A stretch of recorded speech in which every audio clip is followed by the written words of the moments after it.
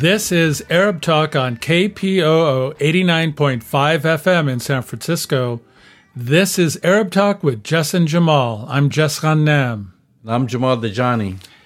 Jamal, we have a really exciting show today. We're going to be speaking with Huwaida Araf. You did an amazing interview with her. Huwaida is a human rights attorney and activist who is running for Congress.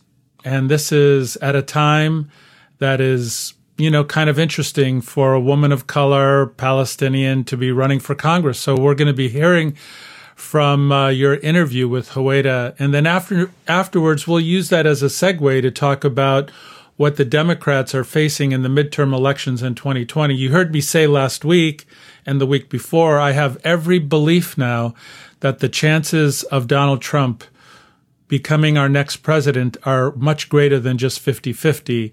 And that also includes a prediction that the Republicans could take over the House and the Senate. So we'll be talking all about that. And then lastly, if there's time, we should talk a little bit about how the U.S. military covered up a massacre airstrike that killed, Syrian civilians. They covered it up, and it's recently been unearthed, the cover-up of the killing of these civilian Syrians. So lot to talk about today. Well, you're absolutely right, and I think the last story is very important. This is, the question is here, really, whether the United States has committed war crimes. Yeah. And covered it up. Yes. We're talking about this, we hear about this, something that happened 2019. Yeah. And then all of a sudden this surfaces, and we have, and we'll talk about it more in details, because they've initially claimed there was one civilian killed, and now we're finding that dozens were killed. Exactly. And that's really serious. And then I have a question for you, which I don't need you to answer it now, Jess, but since you are from Michigan, yeah, my question to you, is Michigan ready for 2 Palestinian Americans in Congress? And then you don't have to answer this now. I have a lot to say, so yeah. First, let's watch and listen to Huwaida Araf, who's running for Congress in the 10th district in Michigan.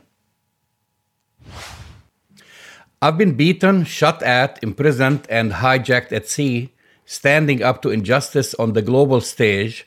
I'm not afraid of a fight. Today, I'm announcing my campaign for Congress in Michigan's 10th district. Our guest, human rights advocate and attorney, Huwaida Araf, tweeted this on the 10th of November. Welcome to Arab Talk, Huwaida. Thank you for having me, Jamal. First, let me congratulate you on your decision to run. This is not an easy feat.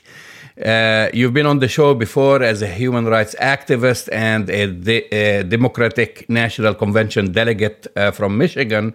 Now we'd like to learn more about your candidacy for Congress. So let me begin. What motivated you to throw your hat in the ring? Well, thank you for that question. As you mentioned, I am a human rights activist and attorney, and I have spent most of my adult life campaigning for human rights, both in the streets and in the courtroom using the law. When COVID hit, I had to leave my job as a civil rights attorney in the United States to be with my kids and to help them through homeschooling. And when it came time when I was able to go back to work, I started thinking about where I could make the most impact. And the law is one way. We have laws that are supposed to uphold and defend people's human rights and their civil rights. And that's, what my area of work was. But also the law, especially in international human rights law, it all depends on political will. If there is political will to enforce it. And when you're talking about domestic law, also the law, unfortunately, sways with the political climate. As we see now, a lot of our rights, our right to vote, our right to bodily integrity, to adequate health care, is at risk because of laws that legislatures are passing, and because of the kinds of judges now, unfortunately, that we have on a lot of the federal benches that were appointed by the last administration and that tend to have more extreme views that don't align with upholding civil rights and human rights. And so I thought I could go back to the law and fight that way in the courtroom and continue my activism in the streets, or I can try to become a legislator, which we've had extreme success over the past few years, electing people that really represent the people, and not the big corporations, but more the working class, the poor, the middle class, but really come from their communities and advocate, and are not afraid to speak based on who their contributors are or where their big checks are coming from. And showing that we have that power was really inspiring. And I was one of the people that was inspired by it. And before, whereas I thought, I might not have a chance, because I'm not going to be in the pockets of any big corporations, and I am outspoken on my political views, be it domestically or internationally, specifically on Palestinian human rights. But because of the activism, because of the power of the streets and the way we've been able to mobilize, it didn't seem such a crazy thing anymore. And so that's where I thought I would be able to make a bigger and maybe a more direct impact. And so I thought, I'm going to go for it. Well, let's also be clear. You were born in southeastern Michigan. Your parents migrated from Palestine to Michigan. Your father was a General Motors Union employee, and your mother worked as a nurse. The story of many Arab Americans and Palestinian Americans who migrated to Michigan. How did their experience influence your decision-making? My parents came to this country when my mom was really very pregnant with me. She was about 8 months pregnant, and they left Palestine, not as refugees, but my father is from a village that became part of Israel in 1948. So we're citizens of Israel, but seriously, heavily discriminated against because of our race and religion. And my mom was from the West Bank town of Beit Sahor under full Israeli military occupation, the rights severely curtailed. And my parents, as a young couple looking to start a family, just did not think that they would be able to give their children the kind of freedom and opportunity in whether living inside Israel or living in the occupied territory that they would if they left. And so they made the decision to leave. So I was born and raised here. As you mentioned, my father worked for General Motors, a member of the union. He worked really hard, and I saw that. We didn't have a lot when we were younger growing up, and I'm the oldest of 5 kids. And at the time, it was only my father working. My mother was a nurse in Palestine, but she took to raising us when she came here. So it was only when we were all older and in school that she went back to renew. And actually, she had to start all over to get her nursing degree all over again. But it was only my father working to support 7 people, never taking days off if he didn't have to, never turning down an opportunity to work overtime. So I remember seeing him getting up at 2:00 in the morning because I would stay up doing work or other things, but getting up at 2:00 in the morning to make it to work by 4 a.m. and working. I wouldn't see him again until 7:00 the next night, where he would eat, shower, sleep to get up at 2:00 in the morning again. But at the time, like I said, we didn't have much, but we weren't in want of anything. And my father on that income could support 7 people. I was raised with this idea and this deep-seated belief that we had freedom here and I could do and be whatever I wanted to. There was that opportunity that they came to this country to give me.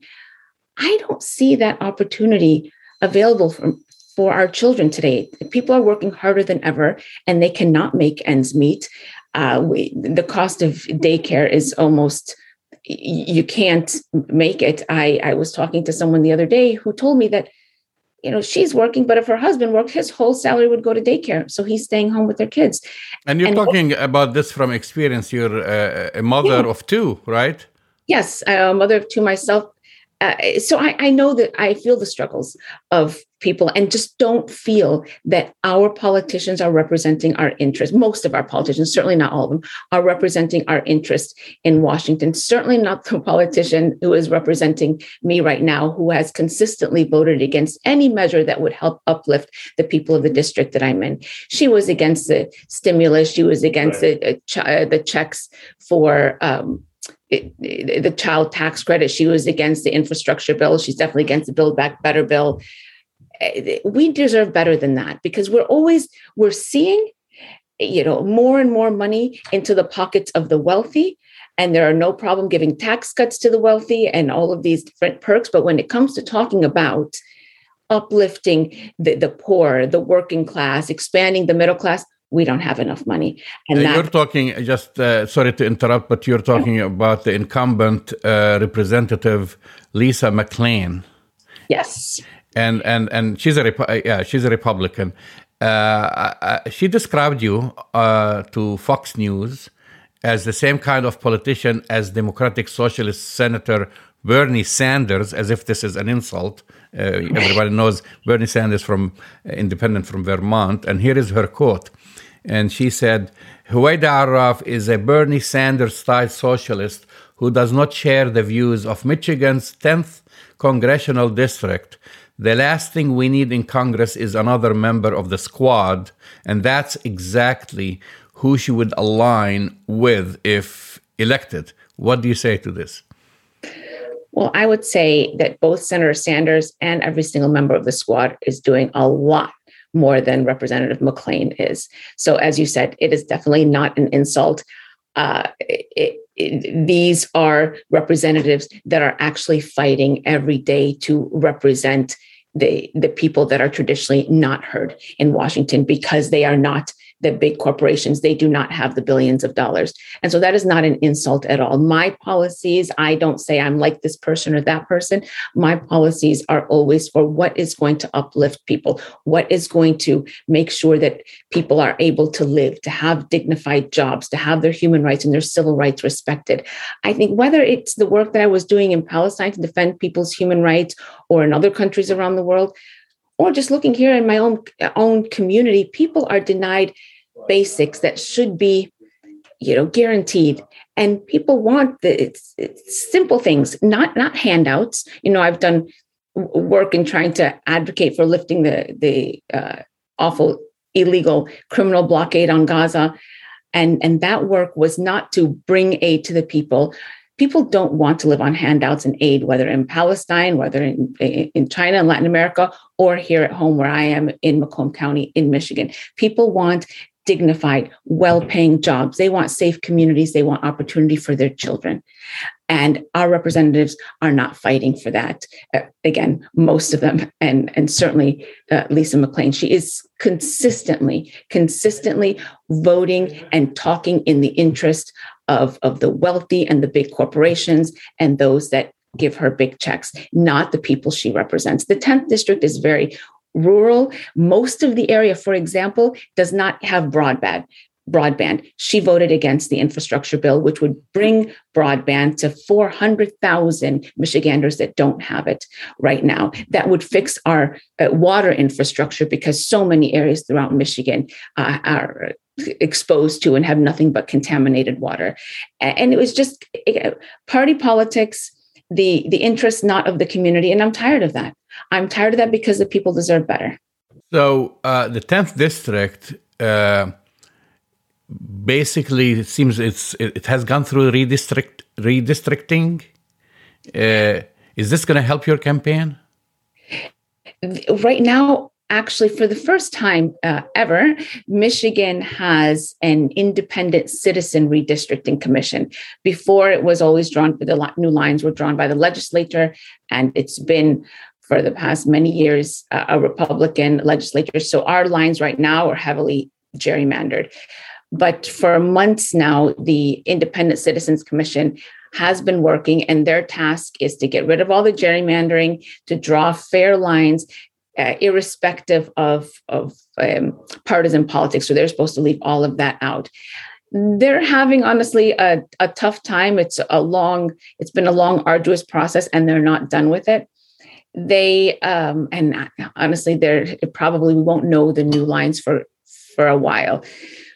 Will it help? The gerrymandering will be hopefully gone, and there'll be more fairer maps. The 10th district, as it is right now, it does lean heavily Republican. It will likely pick up more Democrats with the new lines, but it will probably still lean Republican, which doesn't bother me or scare me or deter me at all. I think actually the Democratic Party, or let's say even non-Republicans, if we're talking third party, I think we haven't done a good enough job of going to areas which we think are just Republican leaning. I think we've given up on a lot of areas. We haven't gone into rural communities and really talk to people.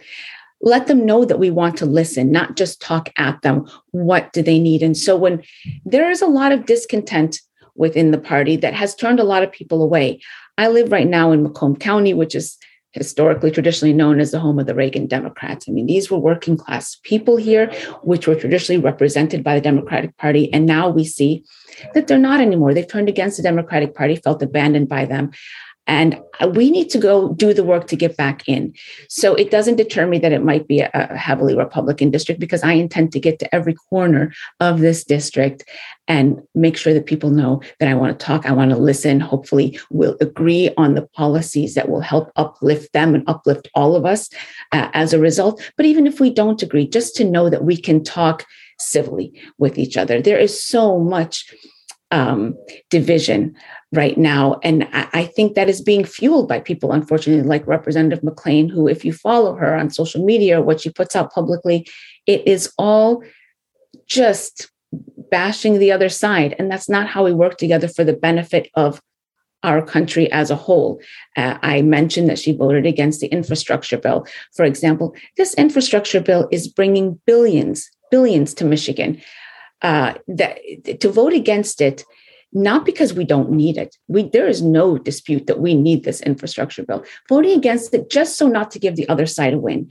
That's not working for your district, your state, or your country. We need to be thinking about wins for our country. And when we're just tearing each other down, ripping ourselves up on the inside, then we don't have a strong country. And I hope that my campaign and my message going into even the most Republican areas will be one of, even if we disagree, we can talk about it and we can find ways to respect each other, have civil discourse, and work for something that is going to benefit all of us. So I'm actually very much looking forward to that campaign and hopefully a win. But more than anything, it will be a worthwhile, deep and necessary campaign. Democrats face an uphill, really, battle this coming elections. I was looking at the most recent poll, I think by CBS, conducted, and there is a 10% difference. It's a poll that was conducted about where folks across the United States are leaning. 51% Republican, 41% Democrat. I mean, how are you and everyone else going to close that gap? I mean, you have about less than a year really to do it. Well, you're absolutely right. And that's what I was saying. I think we have not done a good enough job of communicating our message, of going where we need to go, areas that are traditionally marginalized, maybe a little bit further off, maybe more rural. We're not going there, or we haven't been going there for a number of different reasons, but no reason that is excusable. We are elected to represent the people. That's all people. It's not only people in urban areas. It's not only people that agree with us right now. It is all people. And so, like I said, I want to do this work that is necessary of getting to this area. And if I can talk to every last voter or would-be voter, I would, which is one of the reasons that I am hoping to get as many people supporting as possible, as many volunteers, because it's a big district, the 10th district, it's the thumb area, and I want to hit every single part of it. And that's the work that needs to be done. At the end of the day, it is let me just preface this by saying I'm not a huge lifelong Democrat. Let's say there are a lot of things about both parties that I disagree with. There are a lot of things about the Democrat Party that I disagree with, but I'm more closely aligned with the Democrat Party, and so I'm running as a Democrat. And I think that the program of the Democratic Party, the social program, is much better for the majority of Americans, the poor, the working class. It is a program to also uplift the poor and the working class and to expand the middle class. And that's what we want. You want this kind of vibrant society. But if you keep pursuing a policy that puts money in the pockets of the rich and you don't have enough for the poor or the middle and working class, we're going to eviscerate our middle class. People are going to become poorer. And capitalism, as we know it, will collapse for those that want to defend capitalism. But it needs to be a capitalism that works for everybody. And that's the message we need to take, that our programs are intended to make government work for the everyday American, not just for the wealthy and powerful. And like I said, it is a lot of work and not a lot of time, but we're ready to work. I'm going to go back to your tweet because I have another quote for you. You're basically sending a message that you have a thick skin and you've seen a lot and you've been through a lot.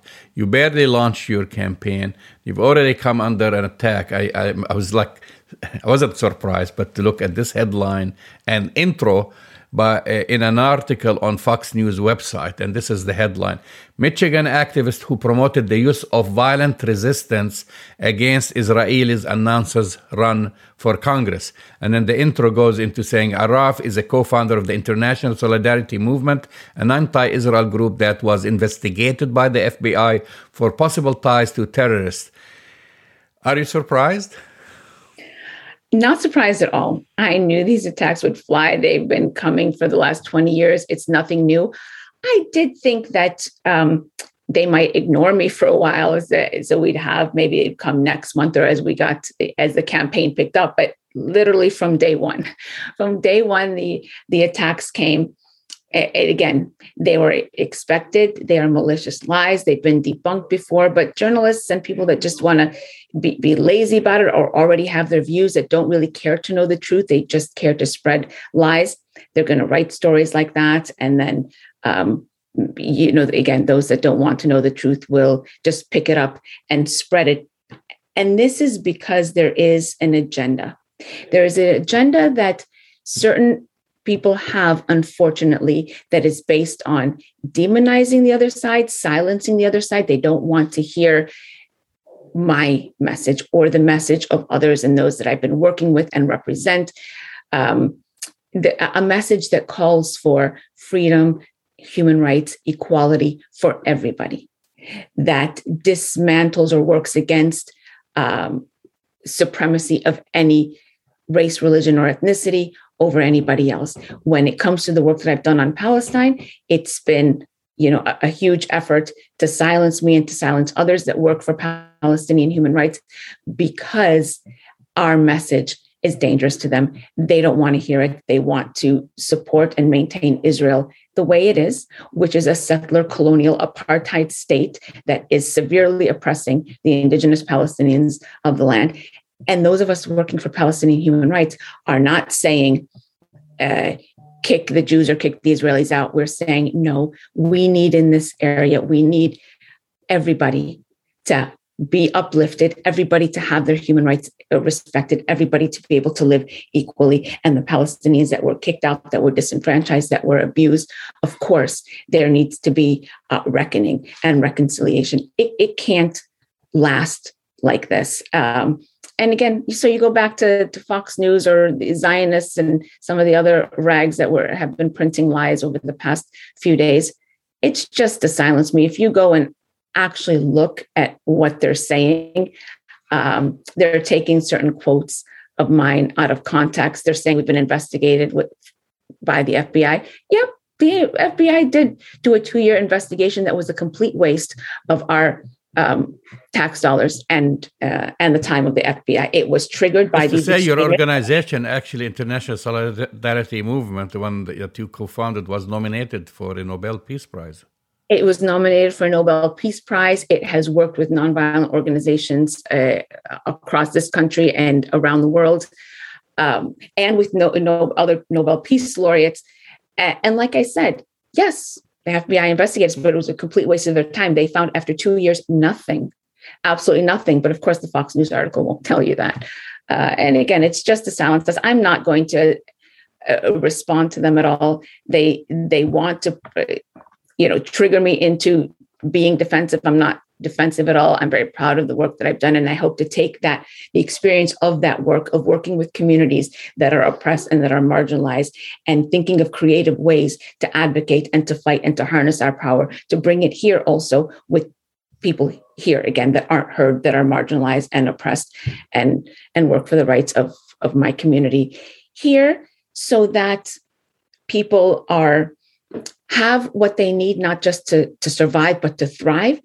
And in conjunction with that, and almost directly related and necessary part of that, is to make sure that our foreign policy is also respecting people's rights, human rights. And so that will include, and my platform will be, that the United States should not be supporting or colluding in any way with countries that abuse human rights, that are serial abusers of human rights. Of course, Israel is one of them, but it is not the only one. Just recently, an arms deal was approved to Saudi Arabia that has been waging a vicious war on Yemen that has killed nearly 250,000 people. We should not be selling our weapons to Saudi Arabia.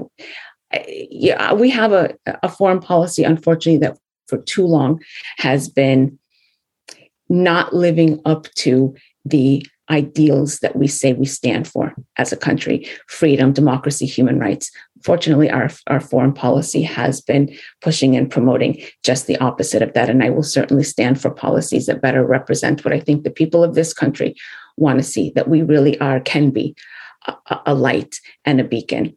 Foreign policy is not on my agenda in terms of, like, right now, my campaign. It's not the things that the constituents here are necessarily concerned about, but I think that they will be concerned about the fact that billions of their tax dollars are going to fund human rights abusing countries. That is an issue. What can we do with our tax dollars? How can we stop them from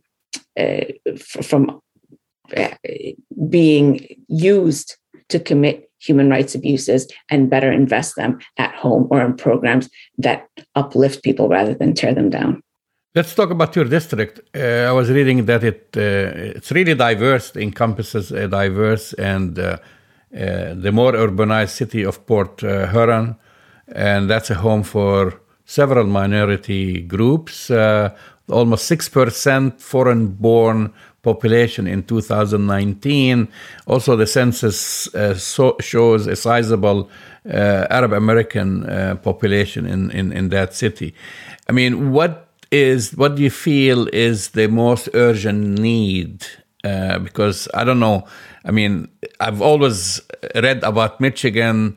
They've been struggling. The economy has suffered terribly, especially in the past decade. I mean, and jobs have been leaving. I mean, is there a change in this basically perception? No, there hasn't been. In terms of the diversity, yes, we feel and we see the district becoming more diverse. If you're relying on the census, unfortunately, there are so many categories in the census that are not represented. Arab American, they're counted as white. So if you look at the census, it'll tell you that about 90% of the district is white.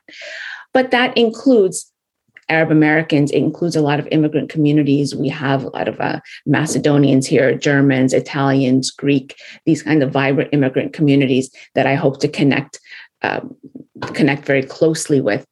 In terms of the economy, yeah, like I said, my dad, since coming here, worked for General Motors. The other day, he reminded me, he said, my factory's not there anymore. It closed a long time ago. He's retired now, but so many factory jobs have left, and the service industry or other jobs that are available now, the minimum wage hasn't been increased in in a decade. You have to, in Michigan, to afford a 2-bedroom house to rent a 2-bedroom apartment or place. You have to work more than 70 hours a week. So nearly 2 full-time jobs just to be able to afford a 2-bedroom apartment or a 2-bedroom house in Michigan. That is criminal, really. Nobody who works a full-time job should be struggling to put a roof over their head or over their children's heads. We have just in Macomb County alone, 1,200 students that are homeless. And that's not all children. That is just students. What about the children that are not registered in schools, that are infants or under the age of 5? In the richest country in the world, to have students that can't find enough to eat or that are on the streets, not just students, but children, is a crime, because we have enough money to make sure that nobody dies of hunger, that nobody dies for a lack of shelter, and that we are able to support our fellow citizens in being able to, again, not just survive, but also thrive. The other day, I was reading a story in the local paper about a mother of 4, a survivor of domestic abuse, who she works a full-time job, and she is homeless. A mother of 4, survivor of domestic abuse, full-time working, and can't afford to put a roof over her kids' heads. That shouldn't happen anywhere, but certainly not in the richest country in the world. Michiganders have elected another Palestinian American, Representative Rashida Tlaib. Are they ready for another one? Well, I think what they have in Rashida is a fierce fighter for the rights and the interests of her constituents. She really is. And I don't think that, but that's her as a person. That's not her as a Palestinian American. I think I am very proud of being a Palestinian American. I think there's a lot in me that comes from my culture, background, experiences, and my history of coming from a people that is so, that have samut, that have strength and this kind of a survival and fighting spirit. But I don't think Americans should look at us as being the other, as being a hyphenated individual where Palestinian Americans or Arab Americans are somehow different. The story of America is an immigrant story. And we, Rashida, myself, we are the American story. We were born and raised here.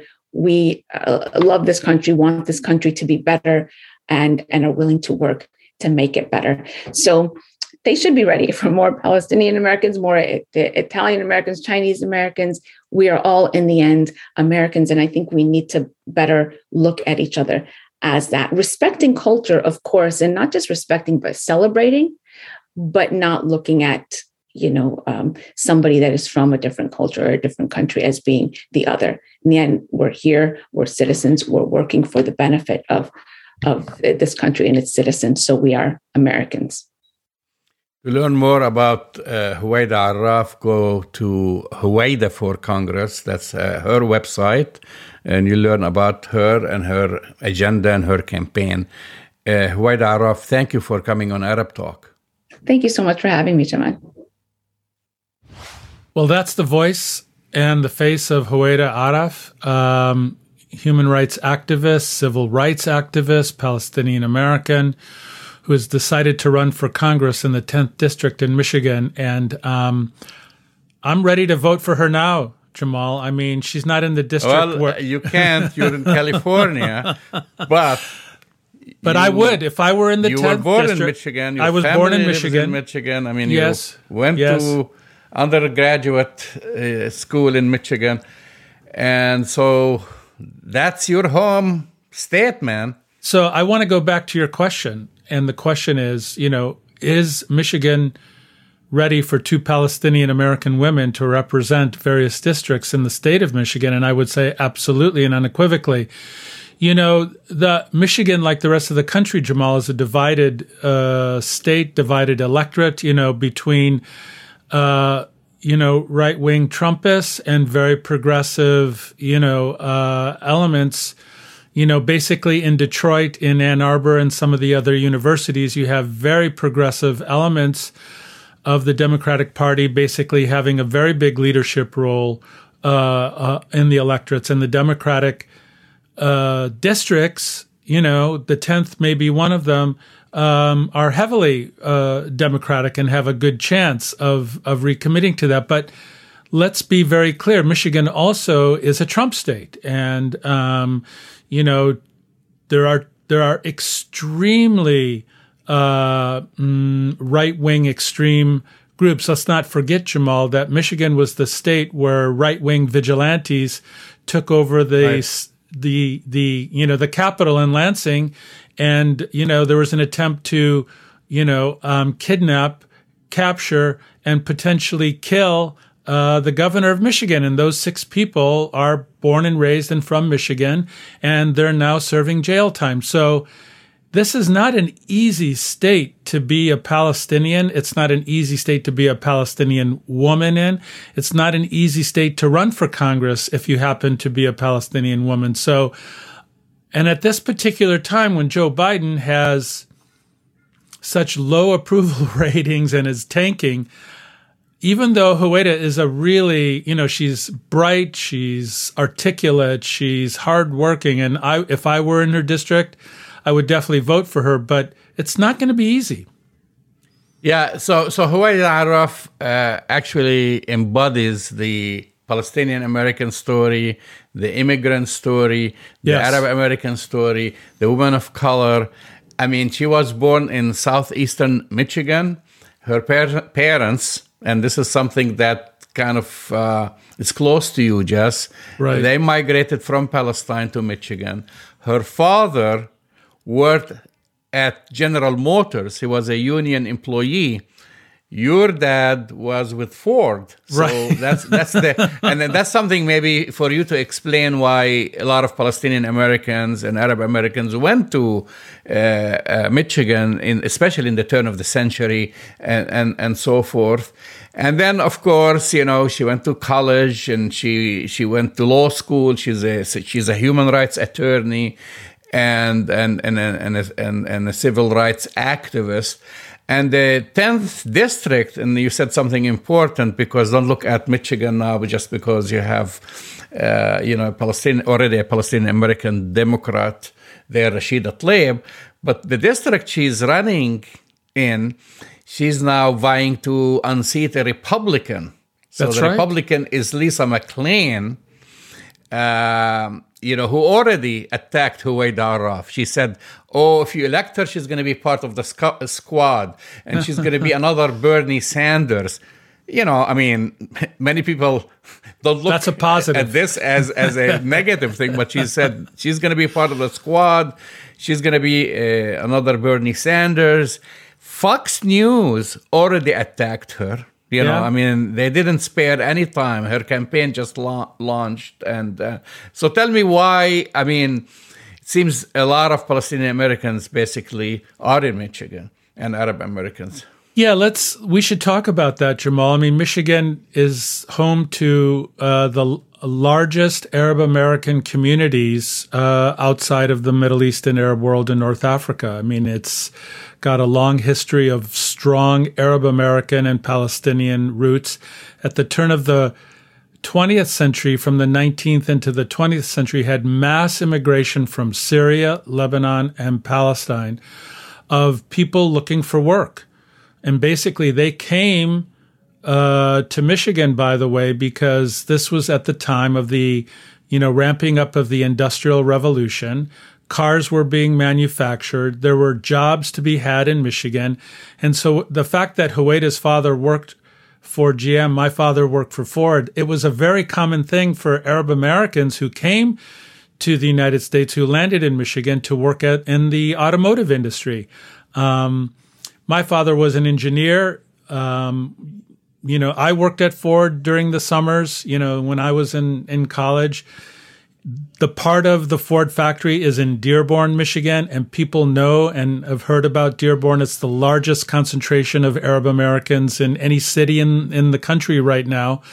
You've been to Dearborn many times. You can go through the entire city of Dearborn, Jamal, and all the signage is in Arabic, and you don't even have to speak English in Dearborn. You can get around. I don't have to speak English. I speak food. The food is... that's what I spoke in Dearborn. Right. Just looking at all the Middle Eastern restaurants and the kinafe and the great food. Exactly. So I can survive there easily. Yeah. And the thing is, Jamal, here's the thing.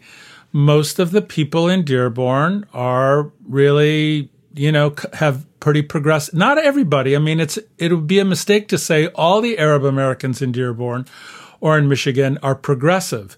I will say the majority of them are lean toward the left and lean towards center left in the Democratic Party, with large numbers of them being progressive. But we also have our share of Republicans who are Arab Americans. So it's a very diverse electorate in Michigan, as it is in most places of the country, and Huwaida understands that. But she will appeal to communities above and beyond just the Arab American community. She will appeal to people in that district, in the 10th district, who have concerns about putting food on the table, concerns about the economic vitality, concerns about climate change, and concerns about, foreign policy. She will appeal to a large segment of that community. But I just assume when your dad was working, God bless his soul, and her dad, Michigan was the auto capital of the world, and Correct. People were employed, and middle class was flourishing. And then when I went to visit Michigan, it was in a major decline. That's right. High unemployment, buildings boarded up. It seems that there is a comeback. I mean, yesterday, the President Biden, he was in Michigan, because now with this, again, there is a comeback for the auto industry with the EV, with Ford making electric vehicles and GM. Do you see that? I mean, do you hear from your family that there is a comeback, or we're far from it? Yeah, so that's really a good question. I still think that Detroit and Michigan in particular are a tale of two cities, to use the analogy, because I when I go back to visit my family, and I always drive through downtown Detroit, and I go to all the areas that I remember growing up and seeing, I will tell you that there are pockets of renaissance. There are pockets where there is increased economic activity, both in terms of small businesses and the large economies of the automotive industry, because it's the car companies, it's parts companies, it's a lot. And with the revitalization of the EV, coming down the pike for Ford and GM, which have invested billions of dollars in it, that's really good news for the metropolitan Detroit area. Okay, but saying that, you still have large pockets of Detroit, Jamal, which were burned down during the 60s and have never been touched. You have large income inequalities in Michigan. You have an African-American community, the dominant community in Detroit, which is still economically disadvantaged, which still lives at the extremes of food insecurity and health insecurity. So it's a tale of two cities still, and it's important to recognize it. The potential is there.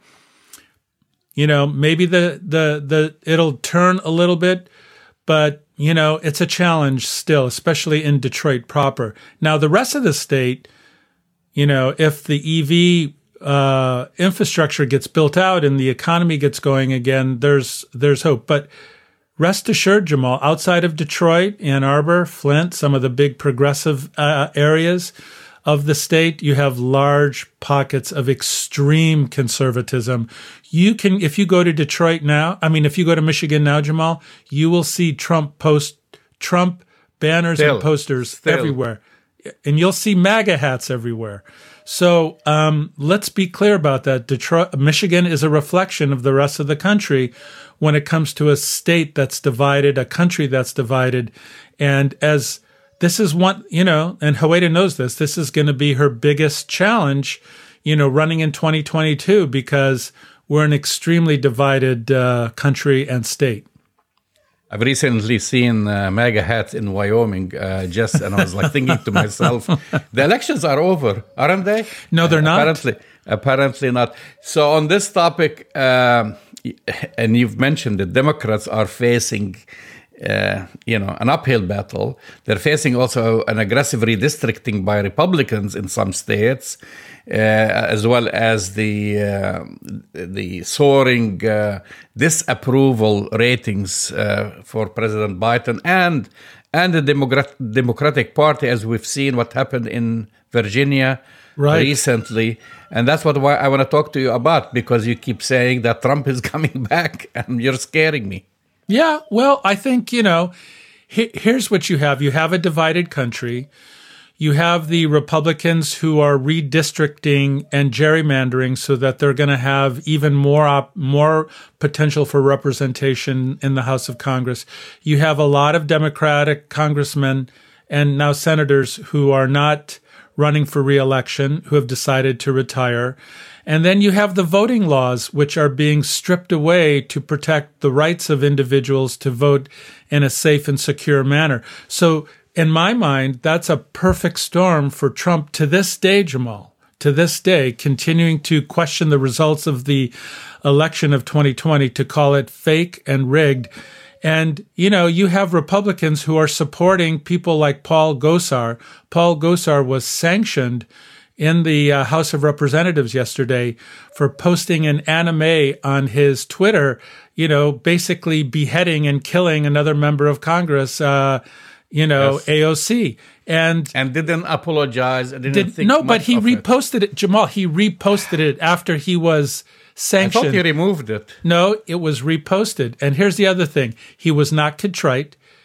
He defended himself, and you had McCarthy, who's the minority leader in the House, defending the actions still. And who did he go after? He went after Ilhan Omar. Of course. Something totally unrelated, because she criticized Israel. Right. So he picked on the one one Congress woman who's Muslim, who wears a hijab, who's a woman of color, to make that comparison. Well, she did this, it's tit for tat. It's kind of was ridiculous. But what they didn't do, Jamal, what McCarthy didn't do, and what none of the Republicans did, they didn't condemn that one member of the Congress basically sanctioned, advocated for grave bodily injury and death to another member of Congress. No, they didn't. And they by the didn't way, condemn it. And by the way, he said that Ilhan Omar wasn't condemned, and she was condemned by the Democratic Party. By Nancy Pelosi. She was condemned by Nancy Pelosi, so by Chuck Schumer. Spreading misinformation on national TV. But wait a minute, I just want to say, yesterday. Okay, but just really quick, because I know we don't have a lot of time today, I'm going to keep saying it. The potential for the Democrats to get slammed and lose the House and the Senate is greater than 50-50. And the possibility of Donald Trump being our next president is greater than 50-50. So the odds are really looking bad right now for the Democrats across all sectors, the House, the Senate, and the executive branch. Well, that's what I was going to talk to you about also, because I was reading yesterday that the Democratic Congressional Campaign Committee is launching a new multi-million-dollar effort to engage and mobilize voters of color. Which should be all along, right? But this is a new campaign to mobilize voters of color ahead of the midterm elections, including investments in local organizing and 7-figure research and polling effort. The plan includes an initial $30 million investment to hire local community organizers, launch targeted advertising campaigns aimed at non-white communities, as well as building voter protection and education program. Do you think this is too little, too late? I think it's too little, too late, Jamal. And we have to remember that the Democratic Party itself is fractured. You have, within the Democratic Party, the Republicans are unified. I mean, you have Liz Cheney and Adam Kinzinger, two outsiders for the Republican Party. The rest are like Paul Gosar and McCarthy. They're lockstep 100% behind Trump. It's a Trump party still. The Democratic Party is fractured. It's divided. It's, between the progressive and moderate and center left. And, you have so many different divisions. And this week, I think even now they may be voting on the next stage of the infrastructure plan, the next 1.7 to 1.8 trillion dollar plan. And there's no guarantee that it will pass the House, let alone the Senate. So the fact that the Democrats are divided, you have Biden, whose poll numbers are polling below 40% right now. You have inflation that's out of control. It's to say that we're going to recruit communities of color right now who haven't benefited from these policies yet, frankly, in a big way. I mean, yes, they passed the first, Build Back Better plan. That's really great. But money into the pockets of people who really need it is it's not translating itself into energy unless the people see the writing on the wall, which is that we could have another 4+ years of, crazy autocratic rule coming from the Republicans. I think it's looking pretty bad right now for the Democrats. So what do you think the Democrats have to do now? It's mobilizing the vote. In less than a year, they have to get out the vote. The House majority, and less than 3 years to maintain the White House. It's all going to be a question of mobilizing, and because the Republicans are chomping at the bit to vote. If every eligible Democratic voter voted compared to every eligible Republican voter voted, the Democrats would win the House, the Senate, and the presidency. The problem is motivation. The problem is energy. The problem is getting people out to vote for Democrats. The energy is just not there right now, Jamal.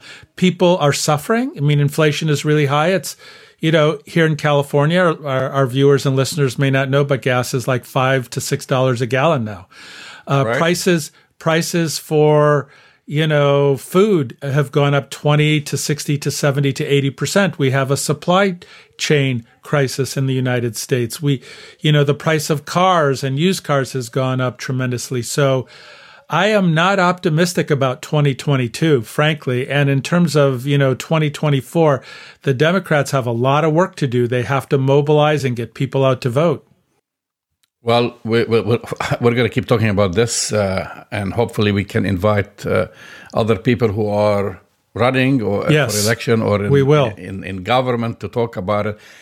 You're listening to Arab Talk on KPOO San Francisco 89.5 FM.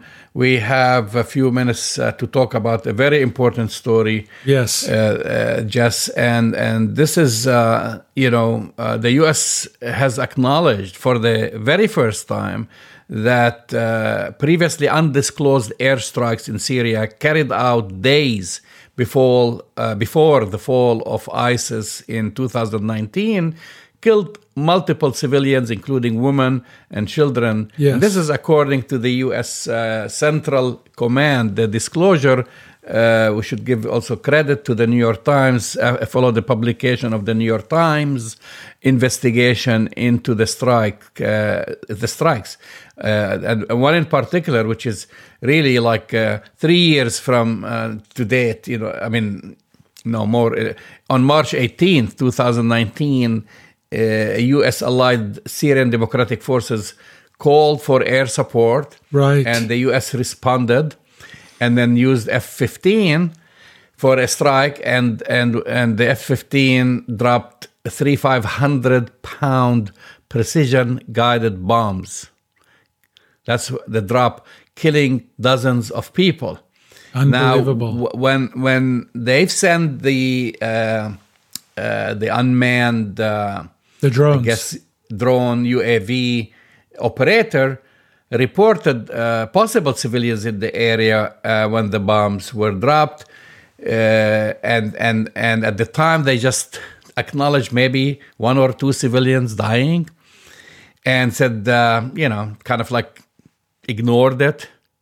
And now we found out, and this is from the Pentagon, and I'm using in quotes here, and this is something like happened, the same thing happened in Kabul. Right. With a botched strike in Kabul, found that execution errors, that's what they say, execution errors led to what the Pentagon officials refer to tragic mistake. This is, Jamal, beyond tragic. This is a cover-up and a war crime. You asked at the beginning, is this a cover-up of a war crime? It's both. Killing innocent civilians when you have information. And the way it works, Jamal, if you're doing it right, if you suspect there are civilians, then you call it off, full stop. So they knew that there could be civilians. They didn't call it off. We think dozens of people were killed. It's likely probably more because this is just the Pentagon numbers, and they covered it up for 3 years. So in my humble opinion, it's a cover-up and it's a war crime. And my question to you is, will this go to the ICC? Well, the United States with Trump decided to not be part of the ICC anymore. I don't know what the Biden administration's relationship is to the ICC now, but this should be referred to the ICC as a war crime. So early on, actually, you said the key word, a cover-up, because in its annual report, and I'm talking about the Department of Defense, on civilian casualties in 2019, the Defense Department makes no mention of a strike in Syria on March 18, 2019, right, or the killing of any civilians. And that's the mistake, and I hate to use that, whatever they refer to it, what did they say, tragic mistake or collateral damage. You hear that, collateral damage. That's one thing. But then not to say anything about it, and that's the cover-up. And I think right. That's right. I think the worst thing that possibly could have happened is the not acknowledging this, apologizing, compensating the civilian families. That's the least you can do.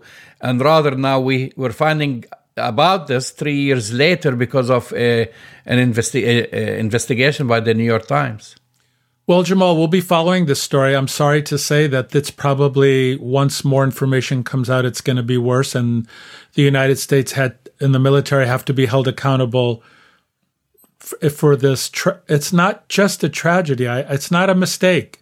This was a war crime. And to call it a mistake is insulting to the men, women, and children who were killed. So we'll be following it. You've been listening to Arab Talk on KPOO San Francisco 89.5 FM. Go to our website, arabtalkradio.com, to download the latest episodes.